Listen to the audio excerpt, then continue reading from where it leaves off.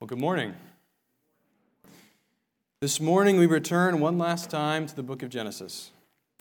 Last week we continued our look at the life of Joseph, and we heard that famous verse, "As for you, you meant evil against me, but God meant it for good."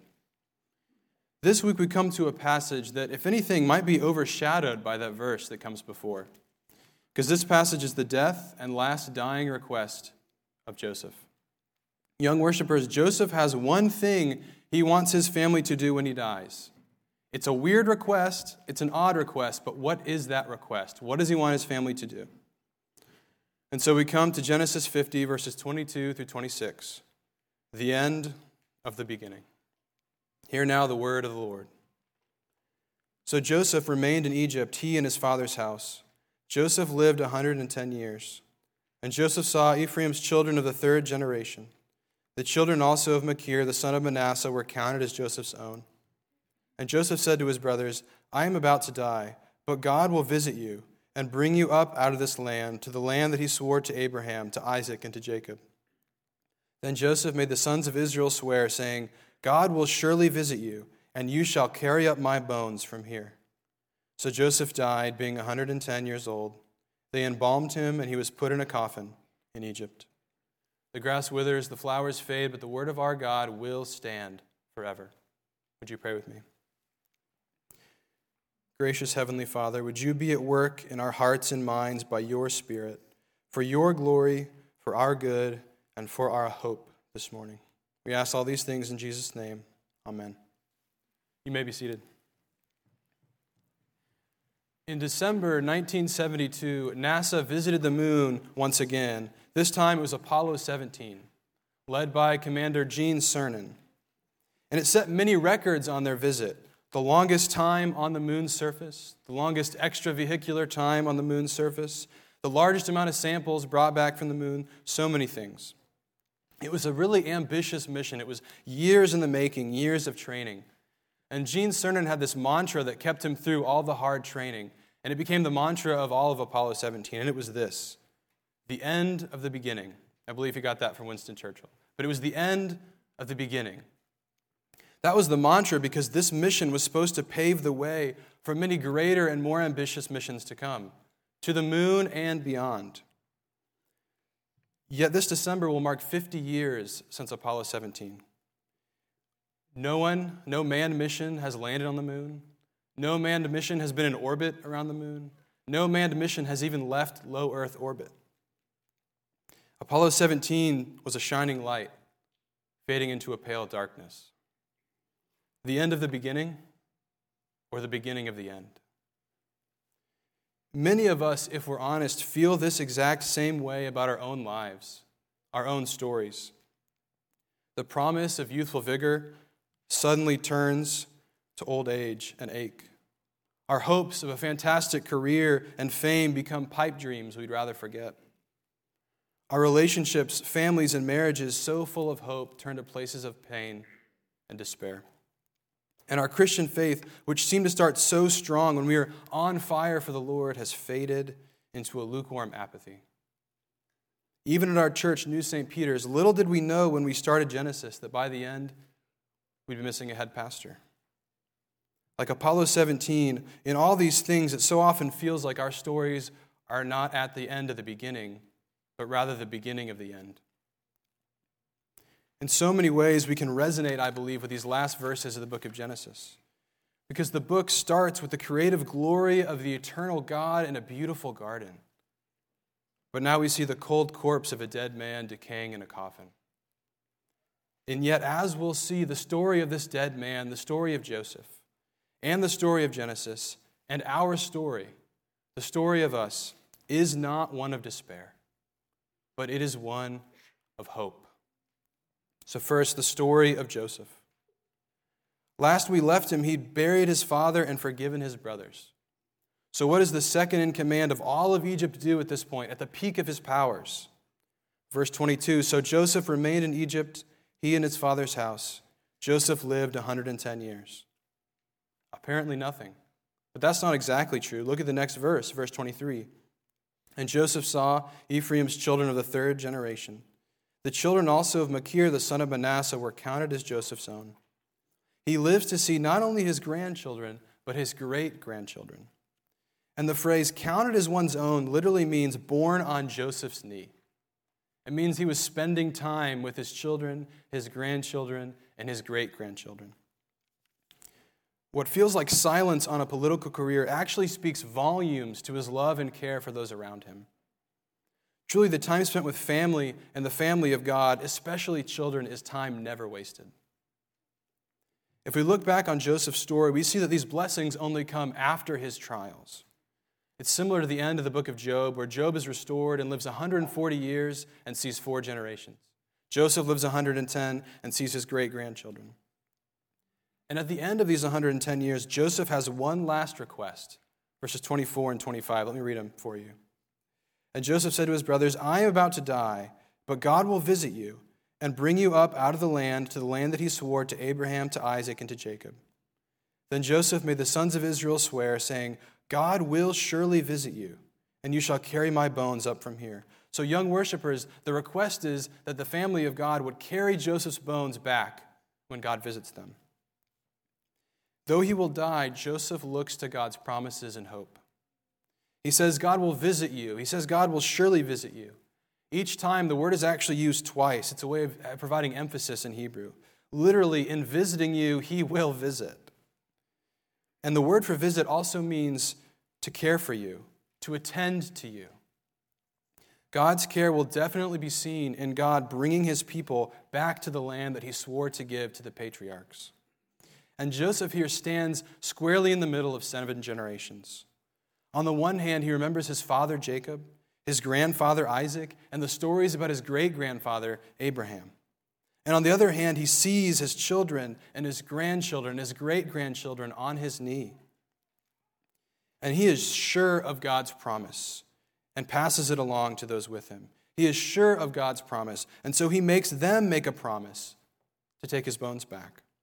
And so we read verse 26. So Joseph died, being 110 years old. They embalmed him, and he was put in a coffin in Egypt. He dies. He was embalmed. Literally, he was spiced and put in a coffin. In all of this, the story of Joseph shows hope, not in himself, not in his own wealth, but in the promises of God. What do you and I know outside of the Bible about ancient Egypt?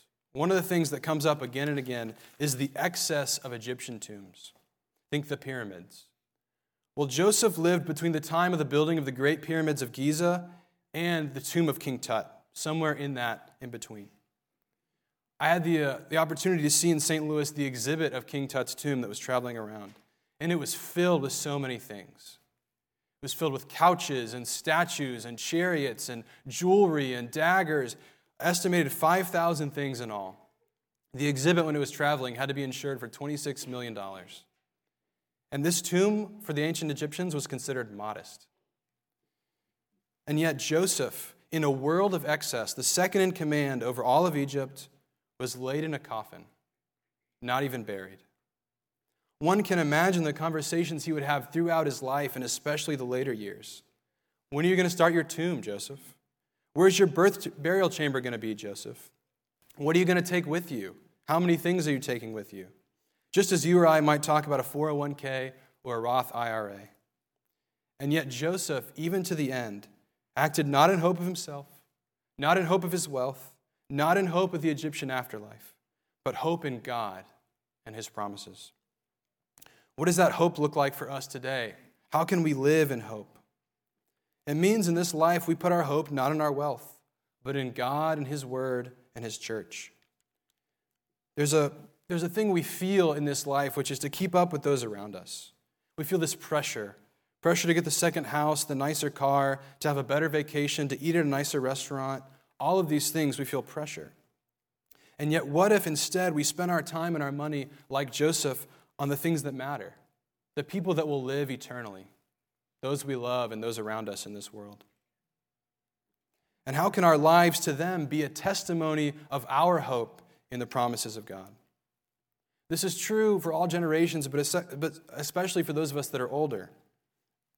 Those in our congregation that are grandparents, both physically and spiritually. I love this quote from John Phillips, who's writing about Joseph and by extension, grandparents, both physical and spiritual. He says, they are intended to form a living link, not just with the past out of which they have emerged, but with the eternal future on the threshold of which they stand. We live in a world that values youth and what is new, but we need to value age and wisdom. Which means those of us who are younger, like myself, 20s, 30s, even our students, middle school, high school, we need to spend time with those older than us. We need to learn from their wisdom and experience. Like Joseph's life, we're also meant to be a testimony to the unbelieving world. People ask questions based on the way we live, and we are able to share the hope we have in God's promises. This also means not just living well, but dying well. For many, the greatest acts of faith we have lie before us when we stand on the threshold of eternity. How can our last moments point to hope in God's promises? Not just that there is life after death, but a better life, an eternal life after death. How, like Joseph in his coffin, both in life and in death, can we be signposts of hope to a world of despair? And like Joseph's coffin, the graves of believers even now point to those of us still here of the blessed hope of resurrection to come. And so the story of Joseph is one of hope. Second, the story of Genesis. As we see in this passage, Joseph links future hope to the past promise that God made to Abraham, to Isaac, and to Jacob. Joseph knows that he's part of a bigger story, and that's the story of Genesis. The promise that he claims was originally given to Abraham in Genesis 12. Descendants and land is one way to sum it up. In Genesis 15, we see this promise again to Abraham, repeated, descendants and land. But there God says the iniquity of the Amorites is not yet complete, so it will be a while. In Genesis 26, there's a famine, and Isaac, the grandfather of Joseph, is told, don't go down to Egypt. I will give you this land, and you will have descendants. At least 6 times by my count, the promise of descendants and land is repeated to the patriarchs. And this promise, though new in form with Abraham, actually echoes back from the time before the patriarchs. Think Genesis 1, in the beginning, God says, be fruitful and multiply, fill the earth, descendants, land. And yes, there's a fall in Genesis 3, but the hope in the fall comes from a promise, the promise of offspring, a descendant who would crush the head of the deceitful serpent. Then after the flood to Noah, God says, be fruitful and multiply, fill the earth, in Genesis 9, descendants and land. The problem with the Tower of Babel in Genesis 11 is that people don't want to be dispersed where God wants them to go. They don't want to go to the lands that he has for them. And so then in Genesis 12, the commands now turn into a form of a promise from God that Abraham would have descendants and a land, and through his offspring, all the nations of the earth would be blessed. And for Abraham and Isaac and Jacob and Joseph, they only see small glimpses of this promise. For Abraham and Isaac, they live in the promised land, but they're small in number. They don't have many descendants. But for Jacob, who has many sons and a large family, so we begin to see the promise of descendants, his family ends up in Egypt, not in the land. And that's why he wants to go back and be buried in the land. He spends his last 17 years there. Joseph, on the other hand, spends only his first 17 years in the land of promise, but still holds out for that hope, and so asks to be buried with his fathers in the land of promise. Because of the promise, God is preserving his people. He not only preserves his people, but he also preserves his promise, and he uses faithful people like the patriarchs and their wives. The Genesis story is not over. I love what the Reformation Study Bible says. The patriarchal era has ended, but not its hope. And though at times we know these saints tried to bring these promises about by their own power again and again, we do know that the Genesis story is one of hope, and ultimately hope in the promises of God. Old Testament scholar Derek Kidner puts it this way: the book ends by pointing beyond its own story, very similar to the life of Joseph. We heard this morning Hebrews 11 talking about these saints, and it refers to them how? It talks about them and says, by faith, by faith, by faith. By faith they were seeking a better country. I'm reminded of what our Lord Jesus says in Matthew 13, verses 44 through 46. The kingdom of heaven is like treasure hidden in a field, which a man found and covered up. Then in his joy he goes and sells all that he has and buys that field. Again, the kingdom of heaven is like a merchant in search of fine pearls, who on finding one pearl of great value went and sold all he had and bought it. The patriarchs believed that God's promises were like that. They were willing to sell their field. They were willing to sell all they had to go buy the field. And even though we know at times they didn't believe the promises or they wanted to bring about themselves, the definitive statement on who they are comes from Hebrews and says they all lived by faith. And graciously, God says they live by faith and in hope. So what does it mean for us to look again to live in this sort of hope? The hope of the story of Genesis. It means like Abel and Abraham, being willing to offer our best and our own hope to God. It means like Noah, being willing to stand with God and be misunderstood by the world. It means like Abraham, following the Lord where he leads. It means like Abraham and Sarah, Isaac and Rebekah, Jacob and his wives, raising generations who know the promises of God. It means we sell all we have to buy this field and the treasure inside it. If someone were to watch us this past week or this coming week and look at us, what story would our lives really be pointing to? The story of our own glory and power? The story of other people? The story of the world around us? The story of the movie we watched or the TV show? Or would it point to the story of God and His eternal promises? And that brings us to the story of us. But we have to ask the question, sure, the patriarchs had hope. Sure, Joseph had hope, but was it misplaced? What actually happened, right? The question still remains, what happened to the hope of the patriarchs? How do we get from the story of Genesis to us? And is that hope worth having? Well, look again at Genesis 50:24.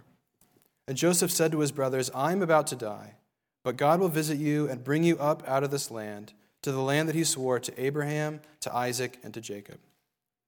This is the first passage in the Bible to refer to Abraham, Isaac, and Jacob all together, just like that, which is a familiar form that shows up later on in Scripture.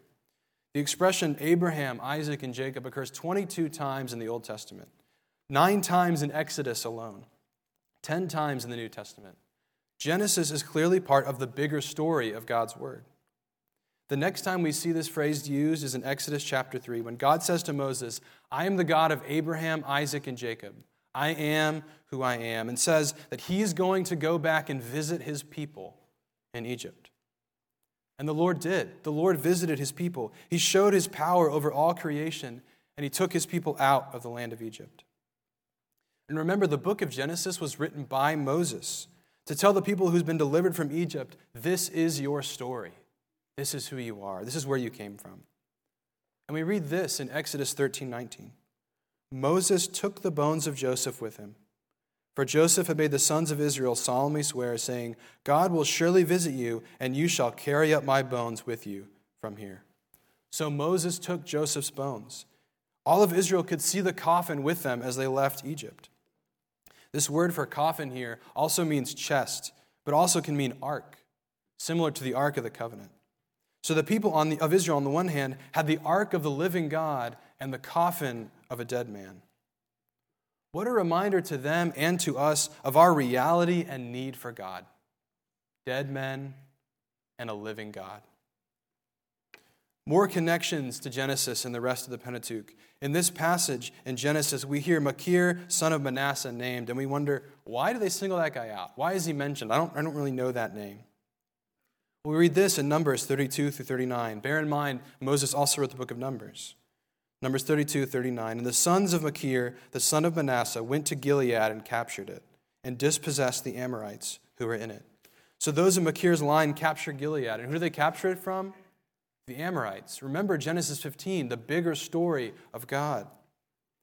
And at the end of the book of Joshua, when they're finally in the land, we read this in Joshua 24:32. As for the bones of Joseph, which the people of Israel brought up from Egypt, they buried them at Shechem, in the piece of land that Jacob bought from the sons of Hamor, the father of Shechem, for 100 pieces of money. It became an inheritance of the descendants of Joseph. So Joseph's bones were buried. God had fulfilled his promise to his people, and so the people fulfilled their promise to Joseph. Yet what about the greater promise? What about the greater promises that we heard in Genesis? That all the nations of the earth would be blessed, that an offspring would come who would crush the head of the serpent. Yes, Joseph is buried where he wants to be buried, but yet he's still dead. And Israel, as we know, wouldn't stay in the promised land. They would be fractured and exiled. They would lose their best and brightest to Babylon, and they would lose their land, the complete opposite of the promise of descendants and land. And while some did return after the exile, they were small in number. Their land was controlled by another power, and it must have felt like the beginning of the end. Where was hope? And yet, after years of silence, like the years of silence in Egypt, God once again did visit his people. A child was born, but more than a child. This is what Zechariah says in Luke chapter 1. Blessed be the Lord God of Israel, for he has visited and redeemed his people, and has raised up a horn of salvation for us in the house of his servant David, as he spoke by the mouth of his holy prophets from of old, that we should be saved from our enemies and from the hand of all who hate us, to show the mercy promised to our fathers, and to remember his holy covenant, the oath that he swore to our father Abraham, to grant us that we, being delivered from the hand of our enemies, might serve him without fear, in holiness and righteousness before him all our days. God himself visits his people, and this time he comes himself in the person of Jesus, fulfilling all the promises, including crushing the head of the serpent. And how did he do that? By his own death. He too, just like Joseph, died. His death was a death on the cross. He was taken down. He too was wrapped in spices, and he was buried. And again, his followers must have thought, just like everybody else, this is the end. This is truly the beginning of the end. There's no hope. There's only despair. And yet 3 days later, some faithful women would be coming with more precious spices and would find his tomb empty. And then they saw him. Jesus has risen from the dead. And the good news that Jesus has risen has spread across the world and down through the centuries to us. We are a part of that great story. That great story that includes the story of Joseph and the story of Genesis. And so no matter what, we have hope. Hope of new life, hope of new purpose in Jesus now, and hope in death of a glorious resurrection when he comes again. Once again, we are waiting. But once again, we are waiting in hope. Again, I love what Kidner says here about these words in Genesis. Joseph's dying words epitomize the hope in which the Old Testament, and indeed the New, would fall into expectant silence. God will surely visit you. If we are in Jesus, if we believe in him, then his story is our story, which means our story is one not of despair, but of hope. And sometimes we're a little bit discouraged when we read passages like this because we think about the great deeds of those that came before us and think, okay, I can't do those great acts of faith. What can I do? But there are so many things we don't get about their lives. We don't get so many of Joseph's years that he just spends faithfully with his family. And somehow we think those are less than deeds of faith, but they're not. I'm reminded of the end of the book Middlemarch by George Eliot, also known as Mary Ann Evans. And one of the characters, Dorothea, it's being described what the rest of her life was like. And the whole book is about people trying to position themselves, to marry the right person, to get the right inheritance, to have that kind of money, right? Trying to find hope in the things of this world. But this is the end in describing her life. But the effect of her being on those around her was incalculably diffusive. For the growing good of the world is partially dependent on unhistoric acts. On things that are not so ill with you and me as they might have been is half owing to the number who lived faithfully a hidden life and rest in unvisited tombs. The Lord sees our faithfulness. Even though it might not be written about in the book of Genesis, it might not be the story of Joseph, we are called to faithfulness and hope in God's eternal promises. Going back to Apollo 17, Gene Cernan died on January 16, 2017, surrounded by his family. He never saw his hopes of space exploration come to fruition. And yet in the last 5 years, we have seen an explosion of interest and resources and time spent on space exploration. In fact, NASA's Artemis II is scheduled to place human beings in orbit around the moon in 2024. And in fact, in 2025, Artemis III will visit the moon again, sending humans back to the surface of the moon once again. And the Apollo 17 story is not one of despair. It's one of hope. In the same way, Joseph, who died surrounded by his family, was not a death, was not a story ending in despair, but one of hope. Hope in the promises of God that come to full fulfillment in Jesus. Because in Jesus, the story of Joseph is one of hope. In Jesus, the story of Genesis is one of hope. And in Jesus, our story, the story of us, is one of hope in Jesus. For by his grace, we are made a part of his great story, and we know the ending. In Christ, we can die as Joseph died and say to those we love, wait in hope. God will surely visit you. Come quickly, Lord Jesus. Let's pray. Heavenly Father, what a blessed hope we have in you and in your Son. O Lord, would that hope control us? Would that love of Christ control us? Would you help us to live in hope, to love those around us well, whether Christian or non-Christian? Would our lives be testimonies and signposts to the blessed resurrection hope we have in Jesus? Would you help us to care well for one another and to die well with the hope of eternity on our hearts and minds? Lord, we ask all these things in the name of the one who fulfills all promises, in the name of Jesus. Amen.